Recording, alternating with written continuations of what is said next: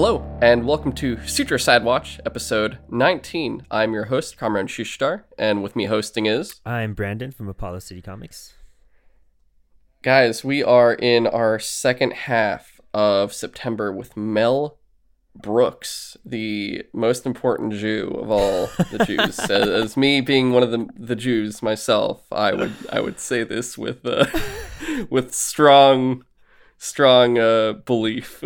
This movie touches on that so much. And if you think he got a lot of flashback for Springtime and Hitler, man, he had rabbis writing in for the Spanish Inquisition song. God damn it. Today we're doing History of the World Part 1.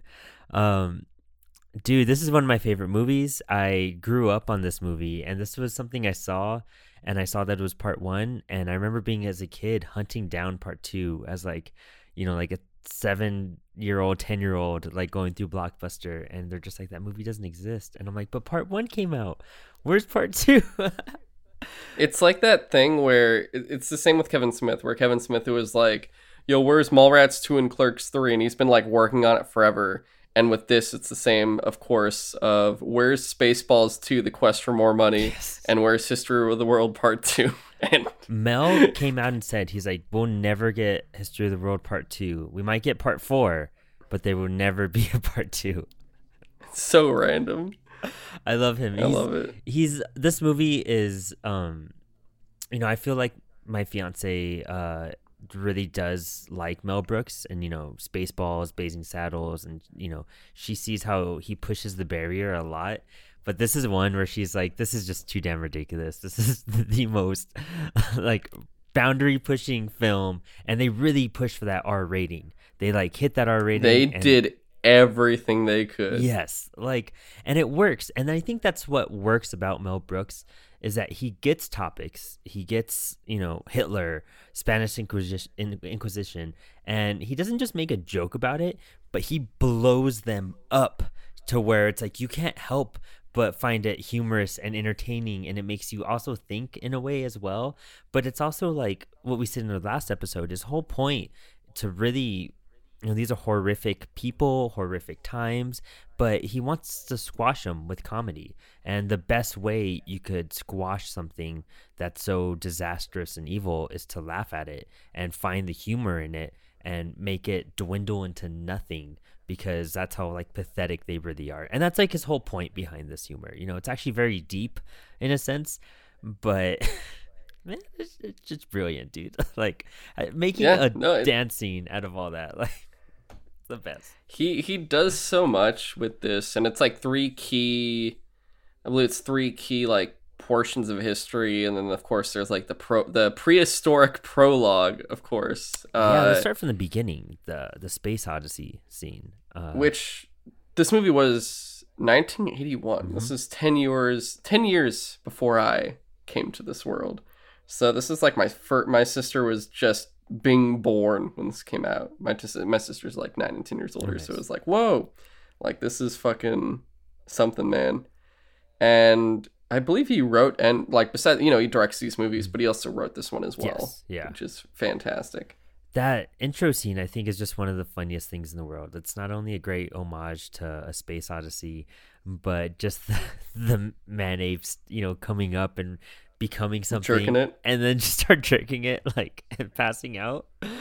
Oh my gosh, imagine being in a theater and you're just there to see a comedy and you're like, oh, it's a new Mel Brooks film, I wonder what this is going to be like. And that's how it starts. It sets the tone for the entire film. You know what this entire movie is going to be about from the first 1 minute, and you're just all right, this is going to be utterly ridiculous and utterly sexual across almost every single part too.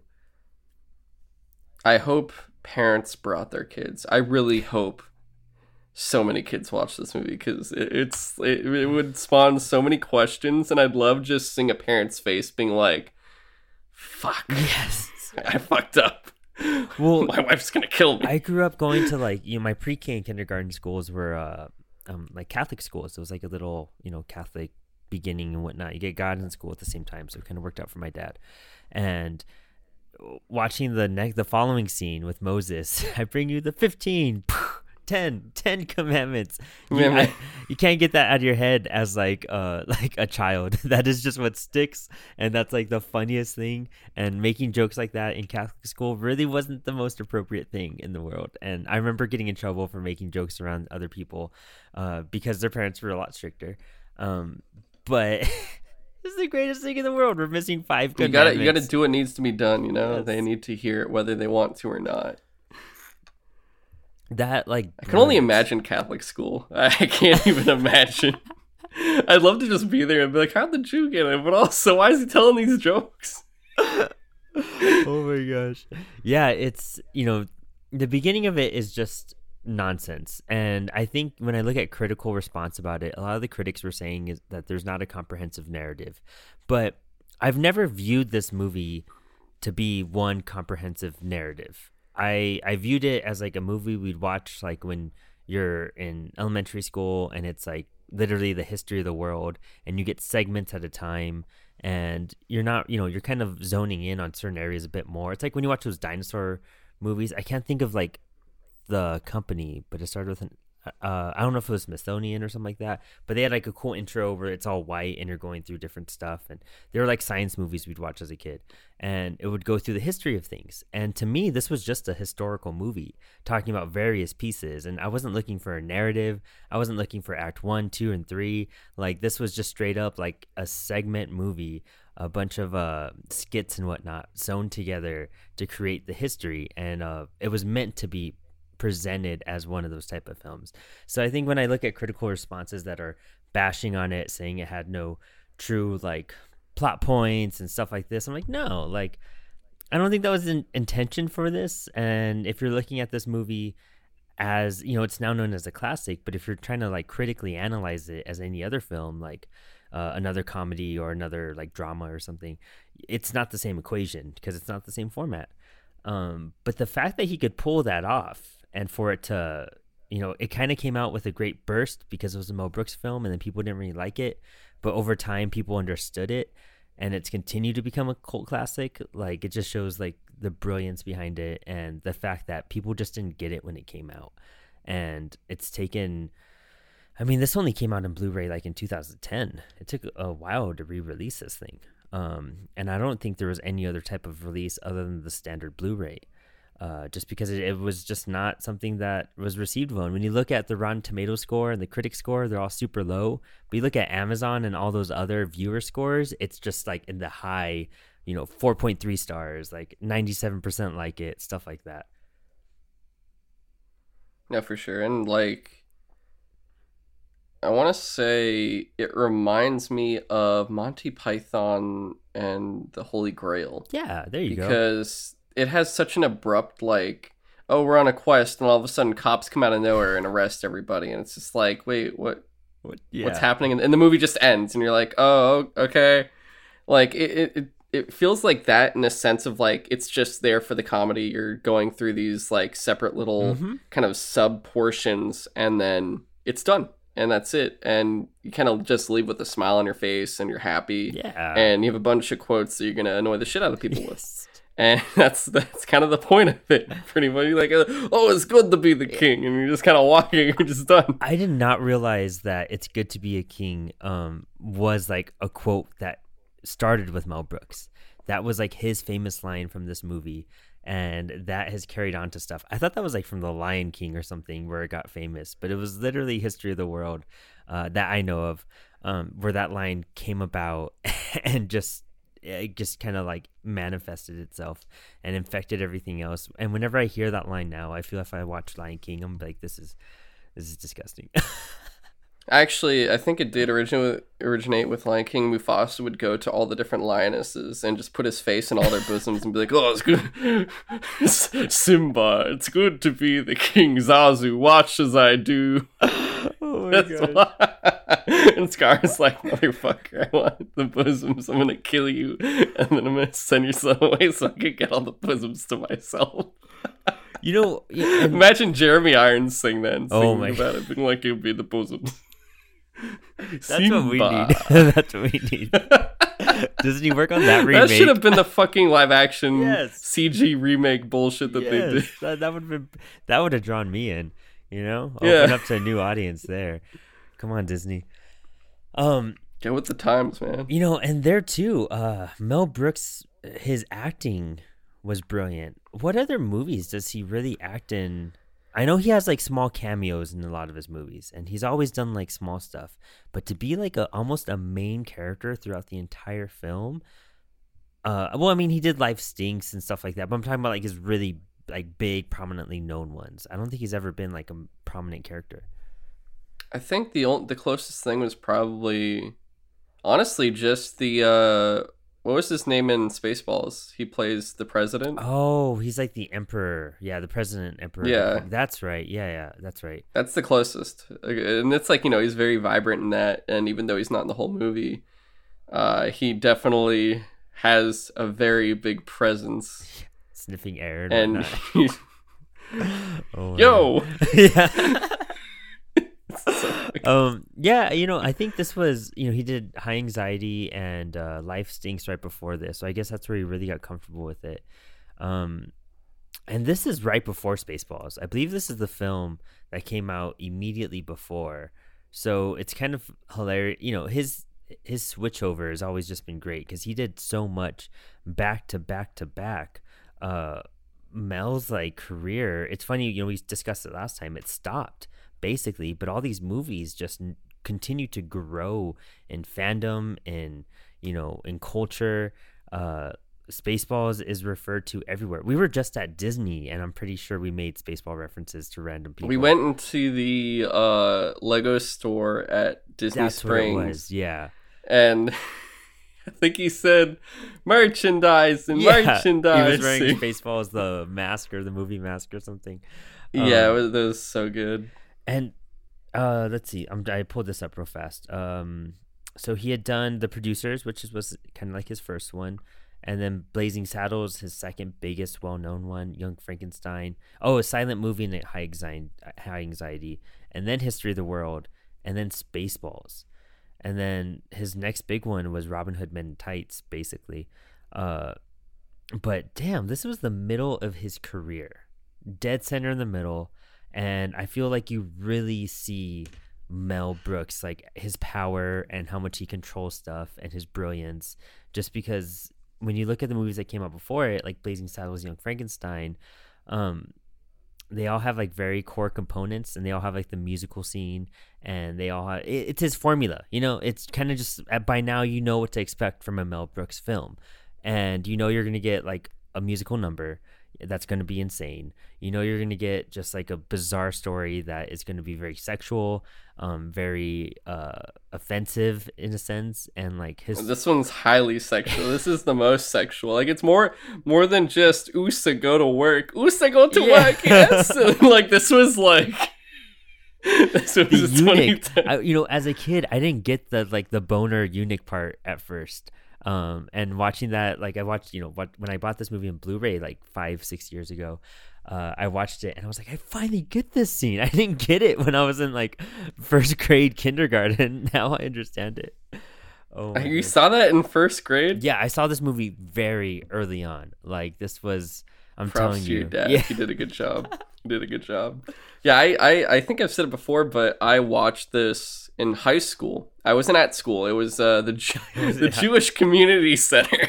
We were a bunch of Jewish teens, just like, oh boy, History of the World Part 1, and we're fucking dying. Like this, I was laughing so hard at this. You have like 15-year-old, 16-year-olds in there, just like what? I think I was like 15. I want to say when I saw this, I was like a sophomore, but it was just so superb. As a kid, you're just enjoying the shit out of it. And it's funny, like when I was looking for The Producers on iTunes when we did the episode, the trending movies at the time, I forgot what the first one was, but History of the World Part 1 was trending really hard about a month ago. And I was like, why is this like I own this on Blu-ray, I don't need to search for it, so I thought it would be like my search query or recommended, and I was like, no, this is just like trending right now for some reason. And I never like fully looked into it, but I was like, damn, I'm still glad this movie's coming up and it's still getting shown places. Like the fact that you saw it there, and I remember Blockbuster days is when I saw it, and it was recently on Netflix too. Maybe people were looking into it more because they happened to see it there.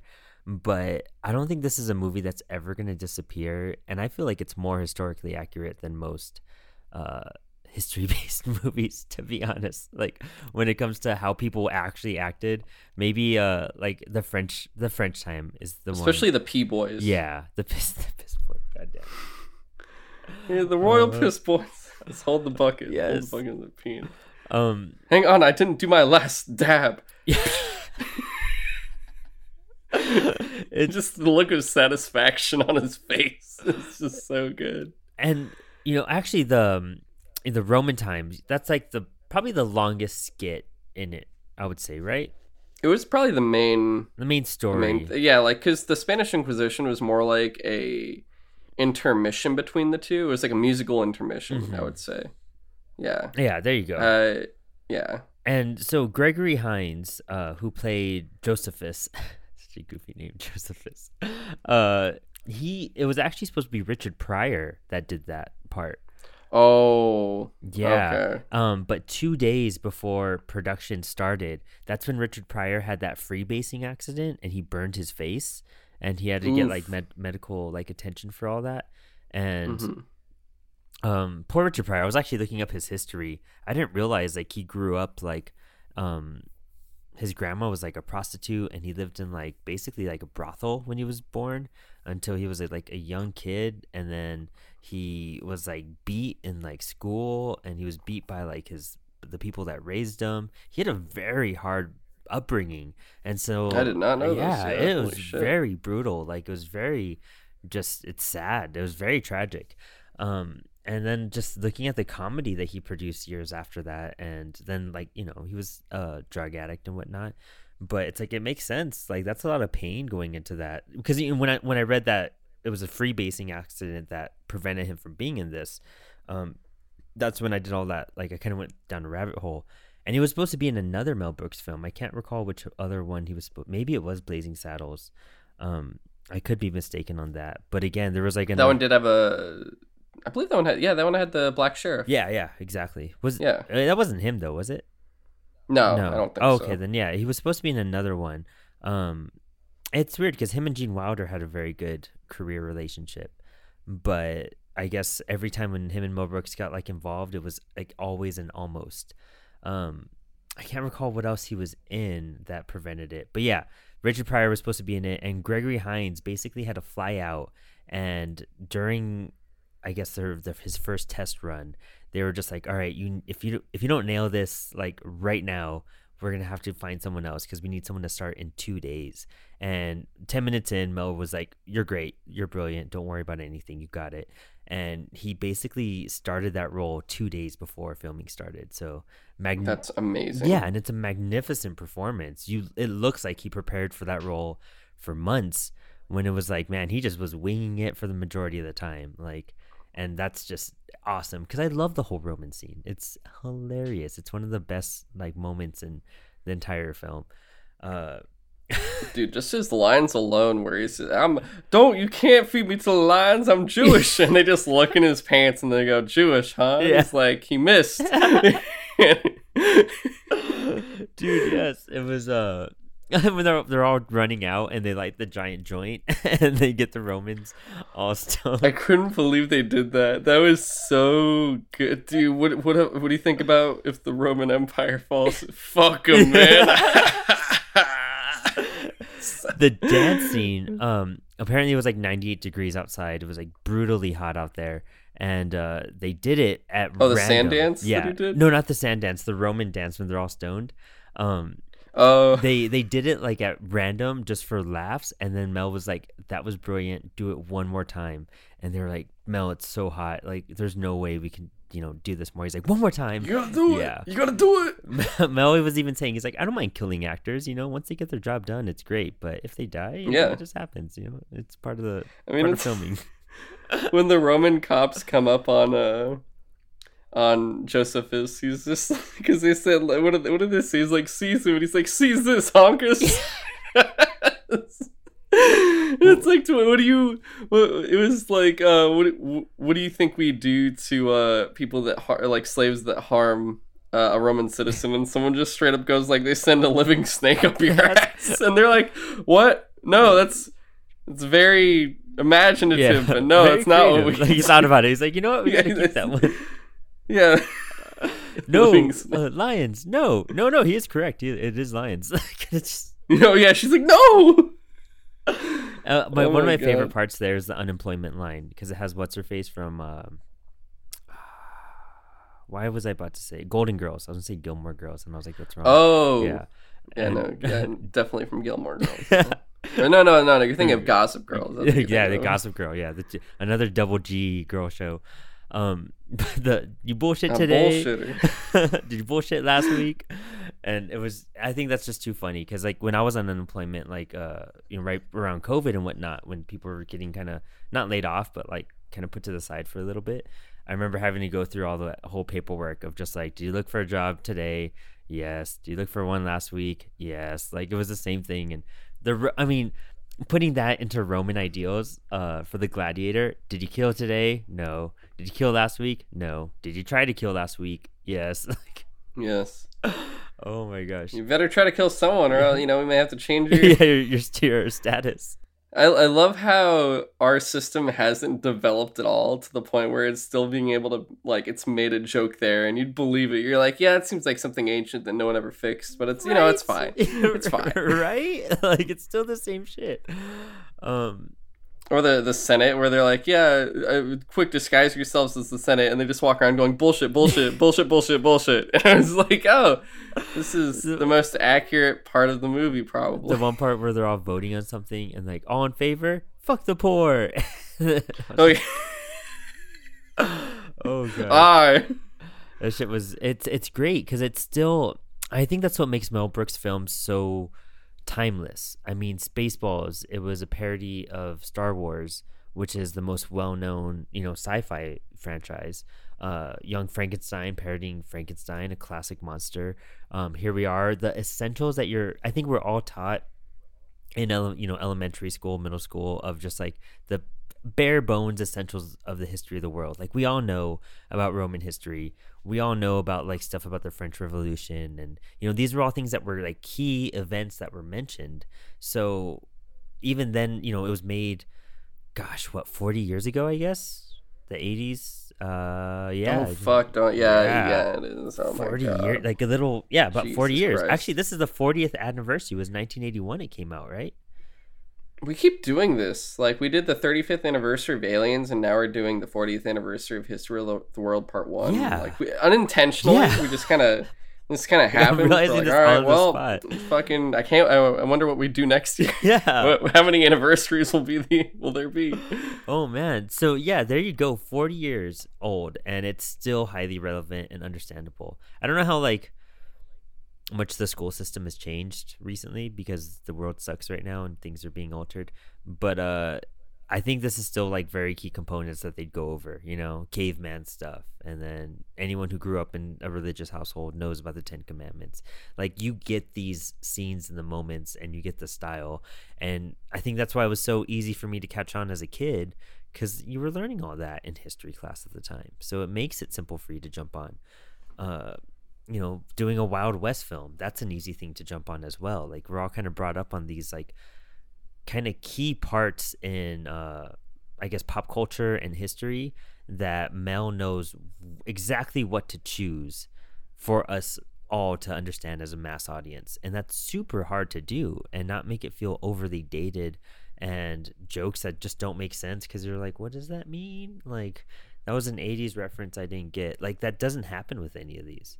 He makes it so timeless that 40 years later, every single joke is relevant. Mm-hmm. It's like, it ages so perfectly.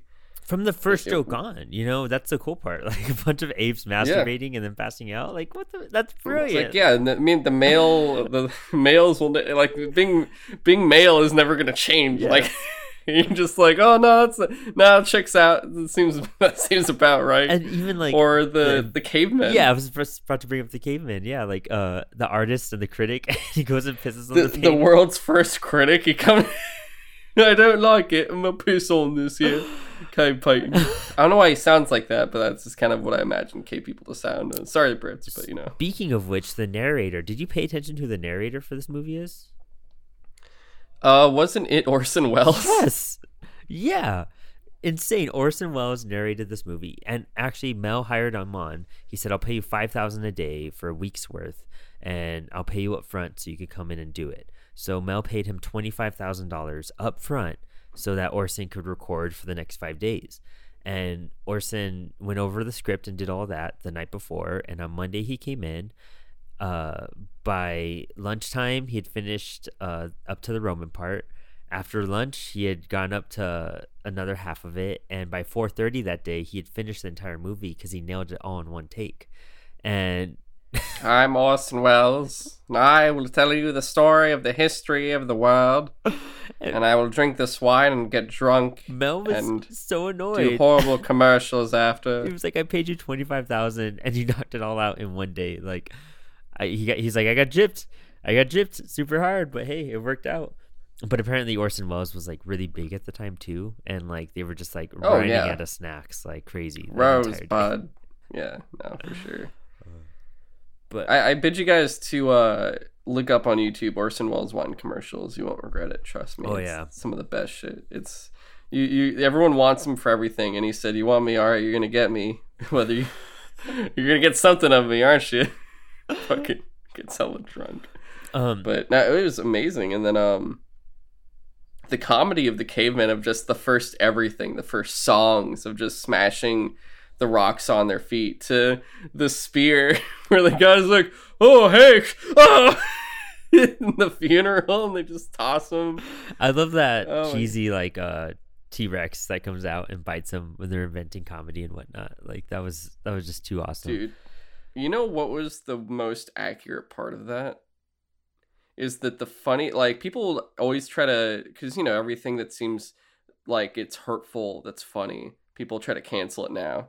But the funniest stuff is always something that's either the misfortune or the pain of someone else. Mm-hmm. Like, that is actually always, like, that's why that scene is so fucking hilarious and everyone's laughing too. It's like, oh yeah, it's the misfortune of something else, because now you don't have to laugh. You're laughing at something because you feel better about yourself now. It's like, that's the whole point. Mm-hmm. Yeah, it's funny how that's here. He started it like in the caveman days of discovering that, you know, he's just like comedy 101 right there, like your basic bare bone rules, and look how long it's been about. And you watch all these skits and events, and it's like that's what Mel does. Like, it's just, he knows the fucking this. fire, so fucking stupid. Dude, every part of the caveman scene I just thought was utterly brilliant. You're like, you're right. That's how singing would come about. Like a bunch of screaming and them all smashing each other's toes, and like, oh man, it was just, I don't know. His mind is just astonishing when it comes to knowing how to just get everything we know and basically relearn it and be like, I feel like this is believable. I feel like this can totally pass at some point. I definitely believe the marriages. The first marriage is fucking the first homosexual marriage. It's just the same thing. Just with two guys. And again, you know, he's doing jokes and hitting topics that weren't very big at the time. You know, now we're kind of used to like, you know, jokes like that, but you know, attacking those topics in those days, like in 1981, dude, that's still pretty ballsy at that time. The Cold War is still happening. Yeah, like I don't know. I think that's so cool that he just had the guts to push those limits and to be like, you know what? I know it's funny, and I know what's real and accurate in the world, and how to play with those things. Like, you know, there was that whole like community now that I always mess it up. The like LB, I always forget. Oh, the LB. Holy shit, man! You made me forget it. LBT. Yeah. We know what we're trying to say. We love you guys. You guys know what you're trying to say. But it's so prominent now, and it's so like kind of natural to a lot of us. But like in the 80s, that wasn't the case. You know, LGBTQ. There you go. Yeah, I remembered it. There. I don't know why I blanked on the G. The G all of a sudden. That's where I got stuck, and I was like, "It's blank right out there." Holy shit! Yeah. And that's the same thing with the Hitler part, like with the producers, like hitting that just 20 years after the war ended was still pretty fresh. And 20 years later, he's still making jokes about some of these things. And of course, Hitler stuff is kind of funny now. You don't really care about it. Jojo Rabbit, when it came out, it wasn't like huge, like, oh, it's a Hitler joke. It's like, no one cared. Yeah. Like Mel. It's like, oh, it's a child with his imaginary Hitler friend. And like, oh, that's cute. Okay. Right? Yeah. And Mel was breaking those boundaries.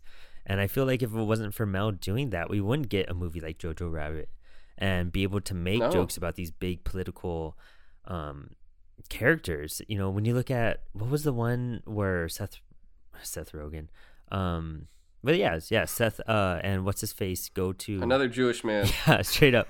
Go to North Korea. What's that movie called? Oh yeah, it's The Interview with Seth Rogen and James Franco. I don't think they could pull off those movies if it wasn't for Mel doing all this paving first. the way. Yeah, he paved the way for us to have this kind of humor and for us to be able to laugh and to realize why it's good to laugh at these things.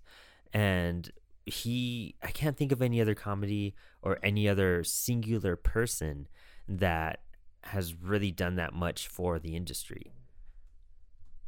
Yeah, honestly, I feel like if you went to like some commentary or interview where you like go to ask, like, let's say Taika Waititi or Seth Rogen questions, I bet you anything if you asked either if you probably just asked what are big influences for you or like what were big influences growing up, I bet both would probably just be like Mel Brooks. Yeah, like I almost feel like that's a guarantee.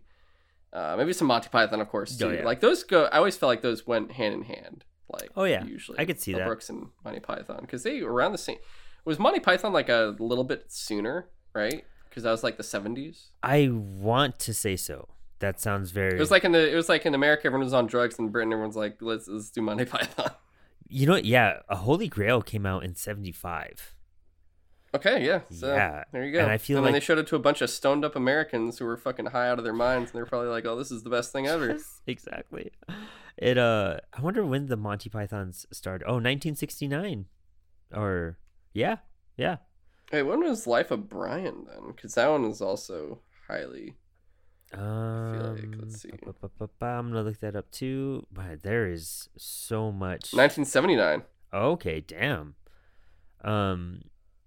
Meaning of Life, 1983. Okay.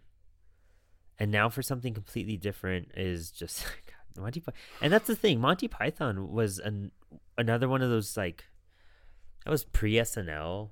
That inspired so much, that like created so much in the comedy world. And I feel like everybody that is big in comedy now always references Monty Python. And yeah, I mean, honestly, if you watch Monty Python, you probably won't. I can't laugh at SNL after watching Monty Python. I'm like, this isn't that funny. Right? Monty Python's funny. Yeah, and it's still, that's just how I've been for it. Well, I mean, they made the first Spanish Inquisition jokes too, which is no one ever suspects the Spanish Inquisition, and they all come in. One has like a fucking pilot's hat on. You're like, what's going on here? Oh God, no, the Spanish Inquisition is fantastic. Yes, not actually. Yeah, but they knew how to poke fun at it. They knew how to make it a laughing, stance, and for you to realize, like, just laugh at it. This shit's goofy, and that's how we should take life. And you're right. You're absolutely right. Like, everything past that is just like a total. I'm not going to say ripoff, but very totally inspired by that. The entire era of comedy. And I think that's why, especially now, the older I get, the further back with movies I seem to go. Yeah. I've been watching like The Odd Couple from the 60s and, old mysteries like Columbo, and kind of just diving into these older films that had, I guess, more meaning and more, I guess, purpose and kind of survival. Wait, is Columbo the one where he's like, yeah, I suspected that you were the blah blah? It's like the whole, he's like solving shit or something. Yeah. He's a detective. Dude, when I was in Savannah right before this, there was a whole conversation on that, and I was like, I missed something completely, where everyone was like on this weird Columbo kick, and then sending someone to the Columbo dimension, or I don't even know. Let's do it. It'll be our. But now that you said that, I'm like, oh fuck no. If we start another podcast, we could start the Columbo podcast in 2022. We're not doing that. It's definitely not. We should have if we ever do TV shows, Columbo would definitely be a topic, and stuff like that, and The Prisoner, and I don't know, they were just all brilliant shows at that time. They were all just TV shows. It'd be like, oh yeah, let me give me an hour and a half to watch this movie. And be like, give me 2 months to watch this like 8-season show. Yeah. Hang on, give me 1 second. Just nothing but that. But guys, we have to record it next week. Oh no, no sleep. Yeah, I mean, just like this whole entire 70s. The 60s to the 80s, I feel it's like when we got the best amount of entertainment. A little bit into the 50s too. Like that's where we had just stories that served a purpose, I feel. Yeah. It wasn't just, I love Marvel movies, but Marvel movies don't really serve a purpose after a while. They're all very cookie cutter in a sense, and I still watch them all. No disrespect to them. It's like, actually, who described them as roller coasters was like very accurate. Where you're like, well, all right, that was great. Well, bye, see ya. Yeah, and you're just kind of done with it. Yeah, like, exactly. It doesn't hit you the same the second time. Was that Home Slice, Goodfellas? Scorsese. I think that was something like that. When that whole giant shit show started. Yeah, and everyone was like, "Oh," and it's like, just watch The Irishman. He just wants you to watch The Irishman. That's why he's saying all this shit. He's just stirring up controversy to go watch this movie. It's so true. Good promotional material. It's like no, everyone's getting up in arms in it. There's online wars, and you're just like, he just wants you to watch the movie. That's why he's doing that's it. It's coming out next week. He's like, you want to see a real movie? I have a real movie for you. It's very Irish. Yeah, and now I think Dennis de Villeneuve. Oh yeah. He's doing it too. I'm not saying his last name, but he's also. He did that with Dune. Mm-hmm. I think he's saying the same thing where he's like, how do you compete with these comics? And it was like, wow, okay, he's not wrong, but also like, what are you doing? Yeah, no, exactly. And I can see both sides of the spectrum 100%. Some of these movies I do appreciate, Scorsese and so much just because they're brilliant. His new name is Dennis Boo Boo Boo. That's just what it's gonna be now. You see that new Dune movie? It's by Dennis Boo Boo Boo. I love it. It's fucking it's delightful. I don't know why I'm from New York now. Oh my god, that made me squeak. Actually, that was so funny. But they're brilliant and they know the craft. They are the Alan Moores of their craft. And now comic books are spewing into the movies where I'm currently going through my comic book collection, and I have so many comics I haven't read and so many series I've picked up because there was a whole series, and I was like, I want to read these. I'll eventually get to it, and I'm actually getting to it, and now they're just going to the sell pile because it's they don't really serve. It's just made to be made in a sense, they don't really serve a purpose, and that's a lot of these Marvel movies and superhero movies. It's blockbuster schlock. Yeah. It's just money. These are just cash grabs. They're fun. Yeah. They're action oriented, which is great, but they don't serve a full overall purpose other than just to purely entertain. And entertaining is only a small part of storytelling. It's also supposed to be about survival information, about, realizing, I guess, eye-opening experiences and priorities and kind of reality, but in a different essence. And a lot of the the Marvel movies just totally just miss those marks in a lot of sense. There's a handful of Marvel and DC movies that do go in that direction, I would definitely say, but the overall result, when you look at the average movie, it misses that mark completely. Yeah, it's like when you ask it, it's like I think what was it? Black Panther got nominated for an Oscar, mm-hmm. and we're just kind of like, but why?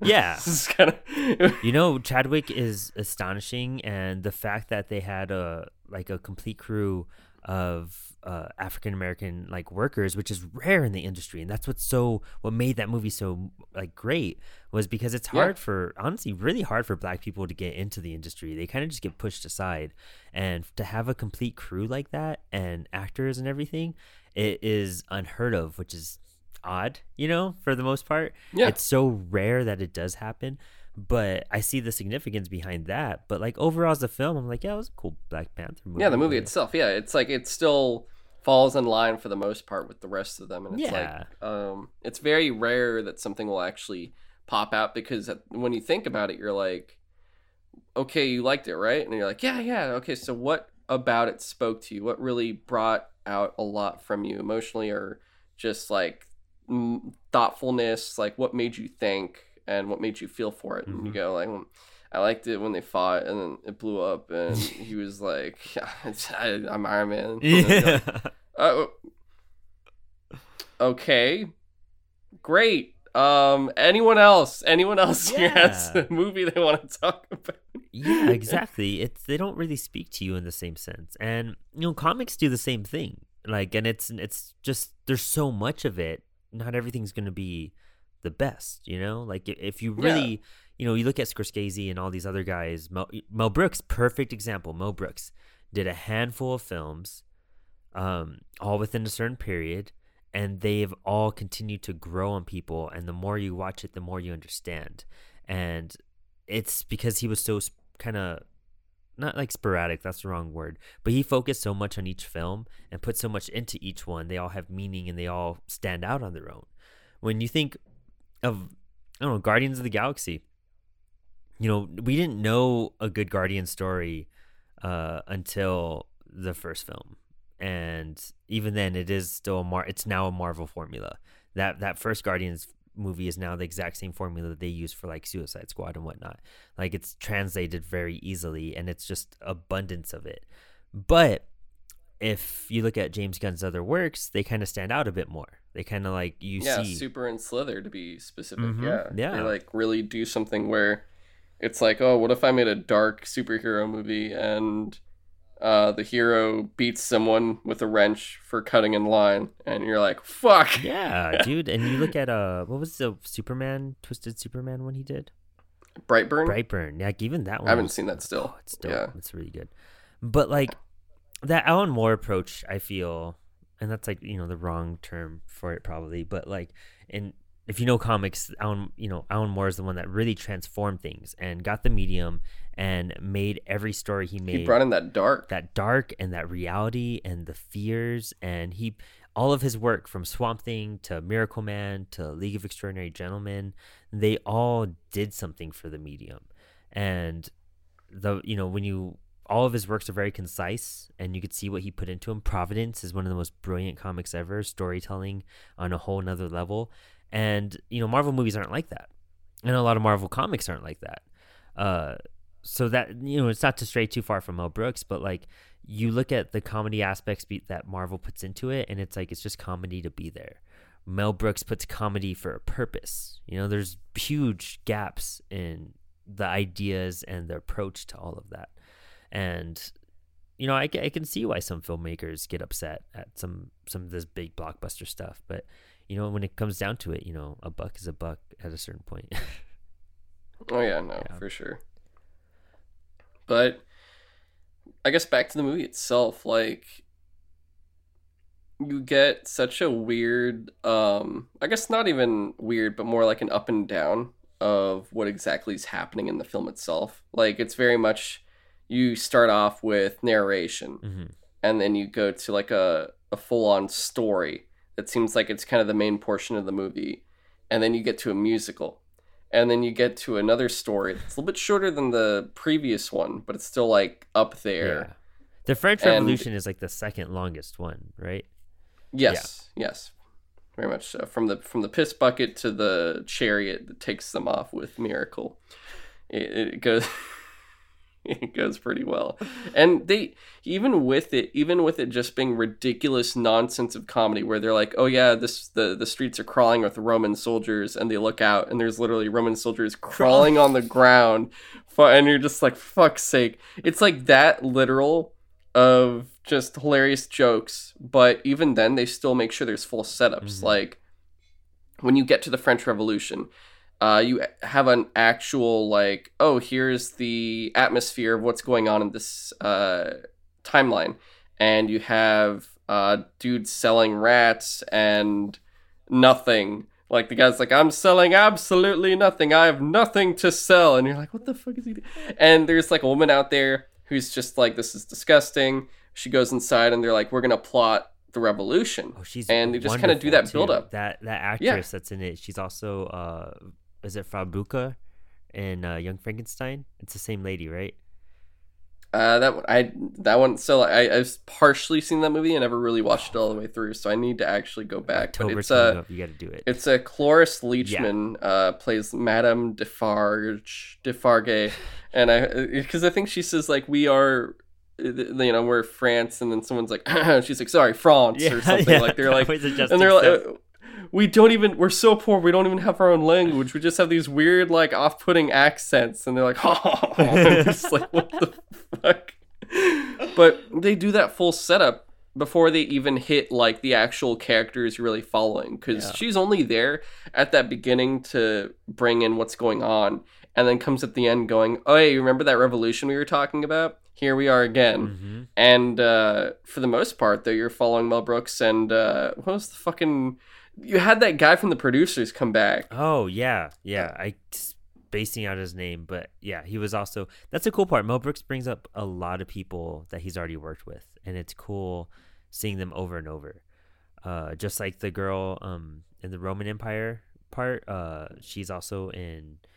She's the girlfriend in Young Frankenstein. She was... Are you talking about Mary Margaret Humes? Yeah. She plays Miriam? Yeah. Or... Yeah, because she was... I'm a virgin. Everyone's like, I'm so sorry. Oh, no, not her. The Empress? Empress Nympho? Yeah, she just passed away recently. Madeline Kahn? Yeah. Yeah, she's... Dang. Oh, she passed away? Yeah. She is brilliant. And she's in so many of his films. But that's the cool part. Mel has this great relationship with all these people to keep them coming back. She was also like in high anxiety and everything too. Yeah, he was like she that whole scene of them just going through, and it's like pick your escort for the orgy later, and it's like all the Roman soldiers missing pants. Yeah, and she's just looking at him, and she's like, no, yes. And it's like, yeah, you made some big picks there, and she's like, yes, oh my god, it was. And then the guys start marching away, and they're just like their heads are bobbing, watching the guys' schlongs just go up and down. Oh man, looking at the casting set again too, Ronnie Graham plays Oedipus in this, and he's also Jew number 2 in the Spanish Inquisition, but you know him in Spaceballs as the priest who's marrying Princess Vespa with the prince Sleeping Beauty, whatever his name is. Princess, come back. The yawning dude that always falls asleep. Yeah. I only knew it because I looked at I saw him come I see like a priest picture, and I'm like, oh shit, that's the Spaceballs priest, and I see who's playing, and I'm like, oh okay. And that in itself was a joke, because it's like Oedipus is there and he's blind, and it's that whole Oedipus complex from like the actual old like story there too. So that was really cool that they just kind of insert something pretty, big with literature into just like a small little one-line joke that's like briefly there. Like it's just that kind of good stuff there too. Well, also you have another brilliant actor who had a very small but big part, but the guy who played Jesus was John Hurt. Are you serious? Yes. How awesome is that? And I not Jesus. What? Yes. What? Yes. What? Jesus. Yes. What? You said what? I don't know. I don't know. Anyway, and what's the matter with you? When I was looking at the credits and I saw that, I was like, I never realized it because I'm just used to seeing him as like an old man, you know what I mean, from like the War Doctor and stuff like that. But I know you're not into Doctor Who, but I'm a big Doctor Who fan. Was that special? Yeah, you have to watch with it had like 3 doctors in it. Yeah, you got to watch the other seasons. And the penis people that transform into other people are in it. Yeah, I've seen that one. So, yeah, that's the one where we watched it, and my friend's like, Miles was like, why don't you just knock down the trash cans and then you'd solve your problems? And I'm like, yeah, that's what I'm saying. Everyone looked at us hella angry. Can't do that. We were in a giant watch party, and we just were talking shit the whole time. I get I started up that show when it came back with David Tennant, and I think that's when I came into it. And I think if you grew with it, you would see the excitement behind it, but I totally see the jokes behind it. We've always joked about Daleks and like they're just giant trash cans. Like, just kick them. Just go near some stairs. Like, just the minute the transforming penis people that you show the silhouette of them running, I started laughing so hard, and everyone's just like, dude, it's not that funny, and I'm like, dude, Yes, are it you is. fucking serious, right? Do you not know what you're watching? Yeah, you gotta be able to pick on that too. It was great. But like John Hurt's in it. Oh man, just his overall cast. Gene Wilder wasn't in this one, was he? No, he wasn't. I No. thought he was the dad in the French Revolution that got freed, because in the still it looks like him, but I guess it's not. No, it's just some random crazy guy. Okay. Because I was looking at his, when we were doing producers, I was looking at his IMDb of the other Mel Brooks movies he was in, and it was like only a select. It was like Blazing Saddles and Young Frankenstein and stuff. Oh, okay. But he had big parts in the Yeah. other films he was in. He was never like a minor part, which is interesting too. In that case, if that's what it is. But Yes. damn, that is just, it's just awesome.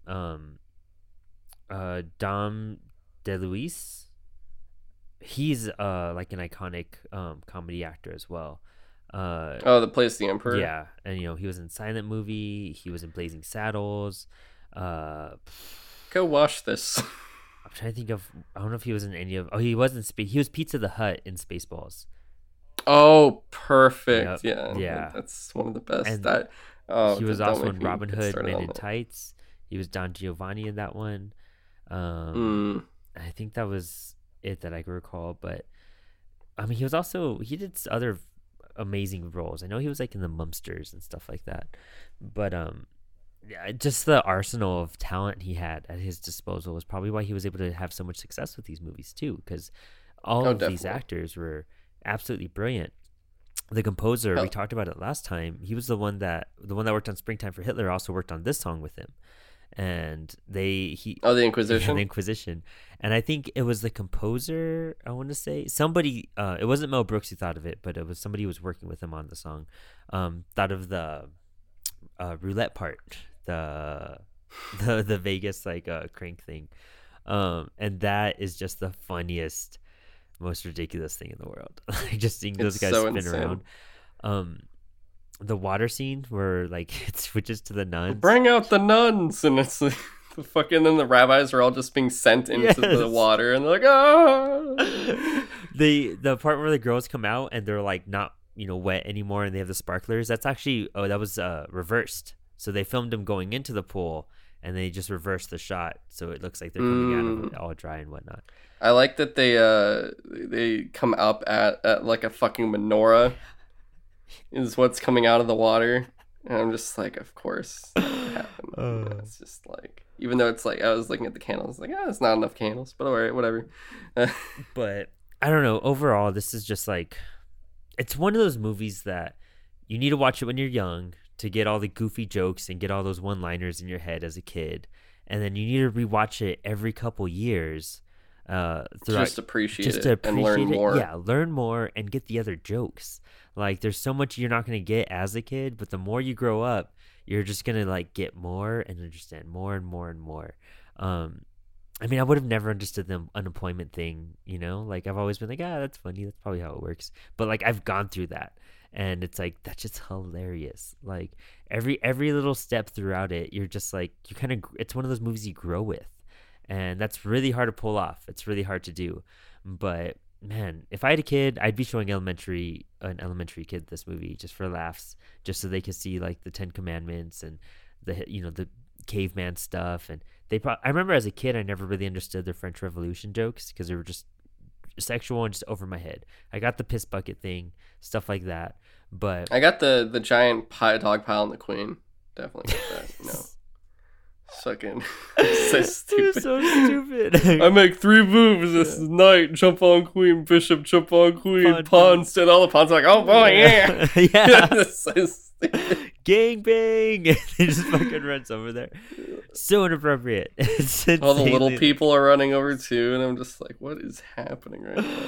Oh man. It is, it's just one of those things. If you just want to laugh and just let go, it is a perfect film for that. Like it's always been in my top like of favorite films, and it's one of the few films I own the Blu-ray for. Roscoe was just like rolling around on the carpet like crazy just now. I was like, my peripheral saw it. I was like, what the I was like, the cat's the other way. What are you looking at? but it's I forgot what I was saying. It's one of the movies I've always loved, and I hunted it down once I realized I hadn't seen it in a while and bought the Blu-ray. And I'm glad I've seen this Blu-ray like 6 times since I bought it because it is brilliant. One of the first few movies I showed my fiance when we first started dating. I was like, this is one of my favorites. It was like that and Monty Python. They kind of go hand in hand for me. They do. Yeah. I mean, they go hand in general. Yeah. Yeah. Definitely.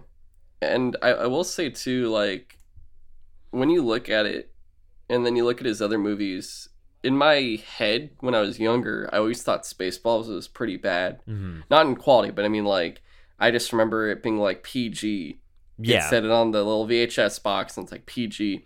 And I just remembered, as a kid, I still remembered, I just hear him go like, fuck, even in the future, nothing works. And I'm like, he said the word. And I'm like, dang, that was probably his most, like, vocal of all of his movies. And then, like, later on, I watched History of the World Part 1, and I didn't remember until now. Like, I watched in high school. I only just remembered more of the raunchy, ridiculous jokes and stuff.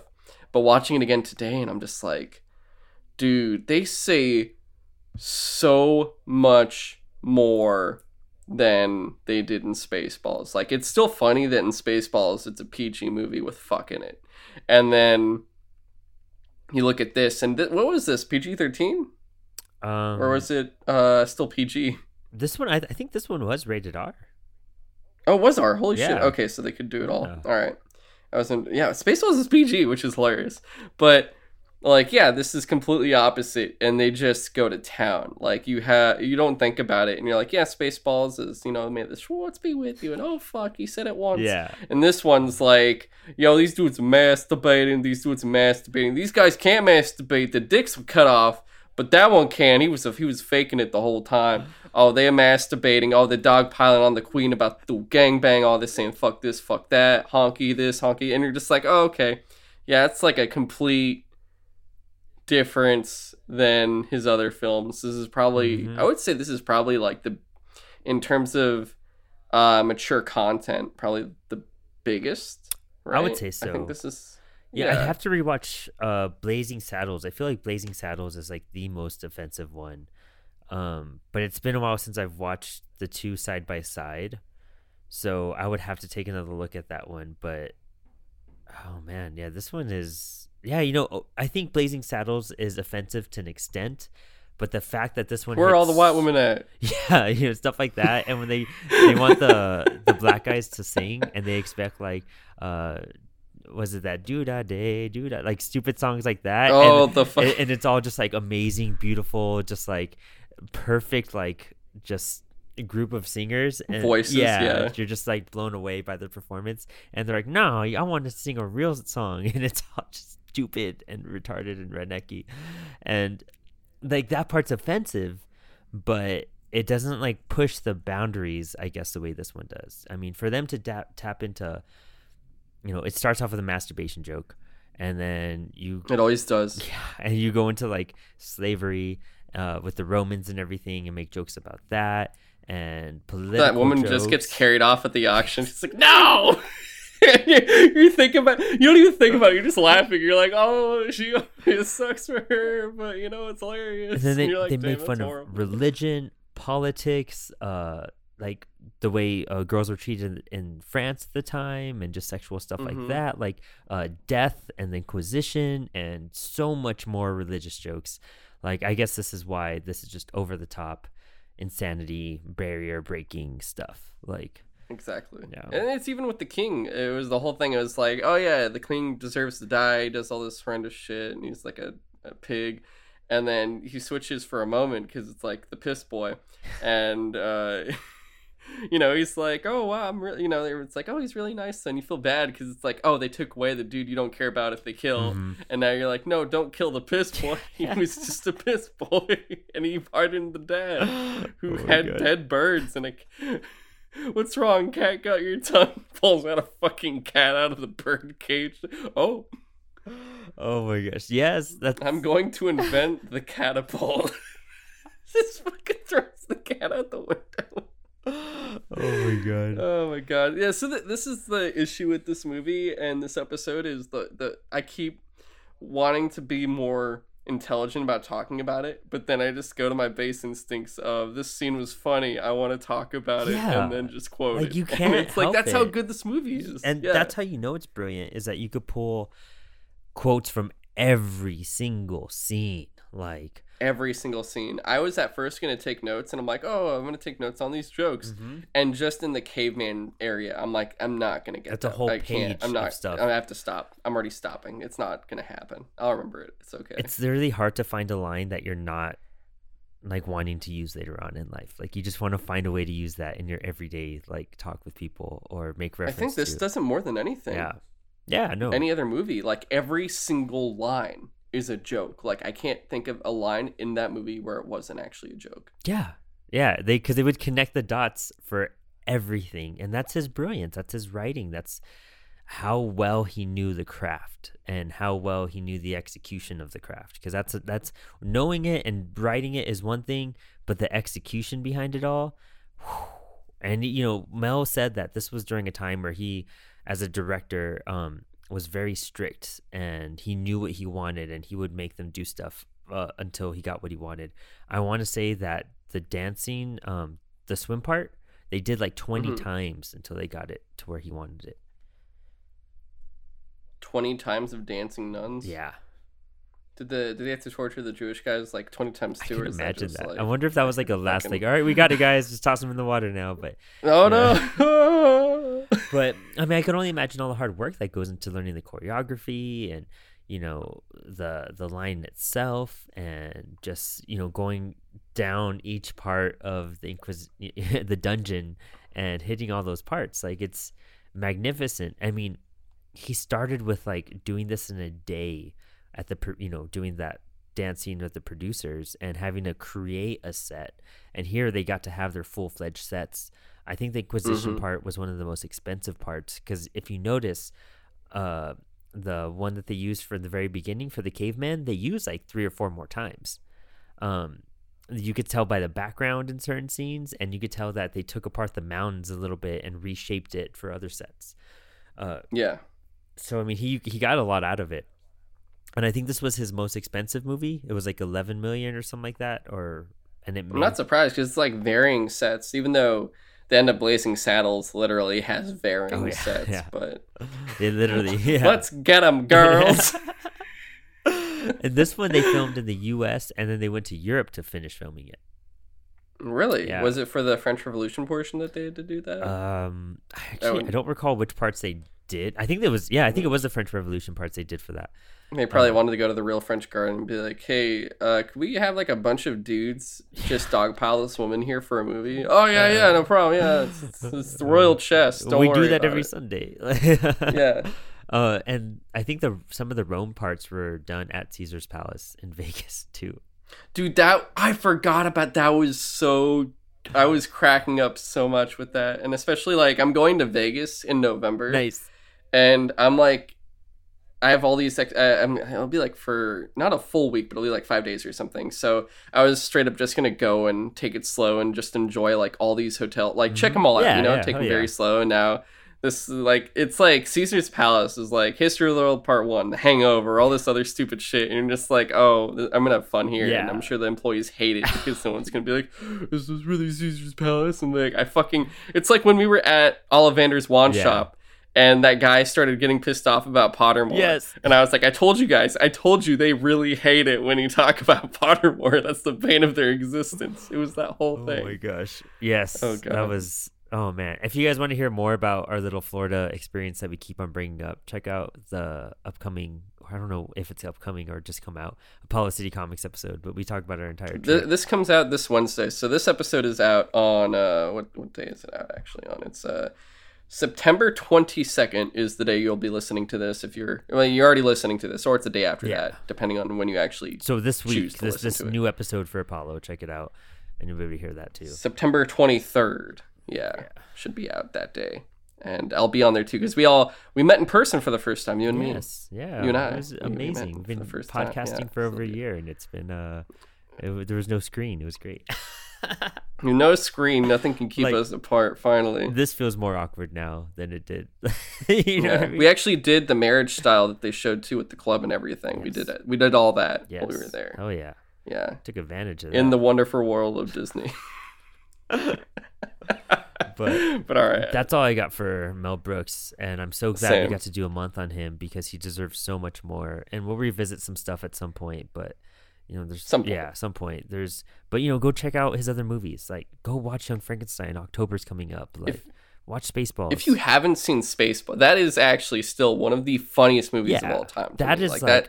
a essential, practically. Like, if you're a Star Wars fan in general. Oh yeah, easily. That's probably one. Honestly, that's like that's one of the best Star Wars movies. It's probably top 3 Star Wars. Oh yeah, movies. for sure. Like, it is better than the current trilogy, and maybe a bit better than the prequels. But Those are both different types of comedies. I would say. They're yeah.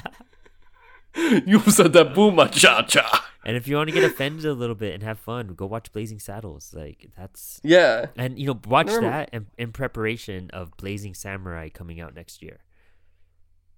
Did we talk about that? Is that actually? Yeah, no. Blazing Samurai is like kind of it sounds like it's gonna be like a remake of Blazing Saddles in like CGI, and Mel Brooks is attached to it, and it looks Is like Max Brooks doing it then? I guess so. I'm not too sure. Then again, he's only like for those that don't know, Mel Brooks is a writer for a son, Max Brooks, and he's actually done some dope shit. If you've never heard of it, the official zombie survival guide and how to survive a zombie apocalypse. He actually did that, and he actually made the book to World War Z.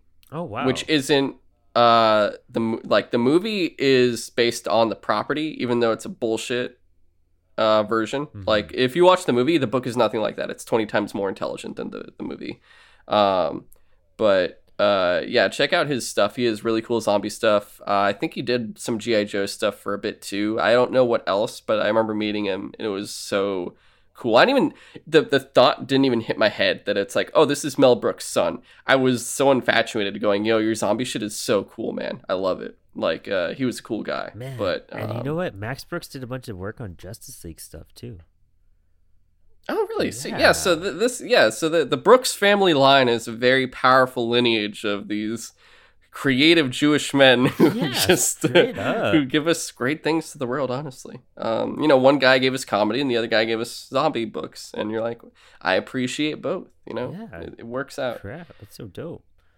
Yeah. Which, speaking of not zombies, but the upcoming month, October is next, guys. So, we can't not do some form of horror. And we thought, what better to start off with than the blood-sucking style. And we're going to the 2 earliest versions. The 1920s film Nosferatu, which is a silent film. And quite a, he made guest appearances in SpongeBob. They're like, Nosferatu, and he flips the light and stuff. It's fantastic. And then, of course, the Universal monster movie, Dracula, from the 30s. Yes. And we'll be doing that as well. That one I've actually never seen, so that'll be really cool. I haven't seen either one, so I'm hyped. I'm also reading the Dracula book right now. I started it today as we're recording. And I'm kind of doing a little research behind this, so I'm going to have my own little vampire month as we're doing this to get as much as I can out of this month.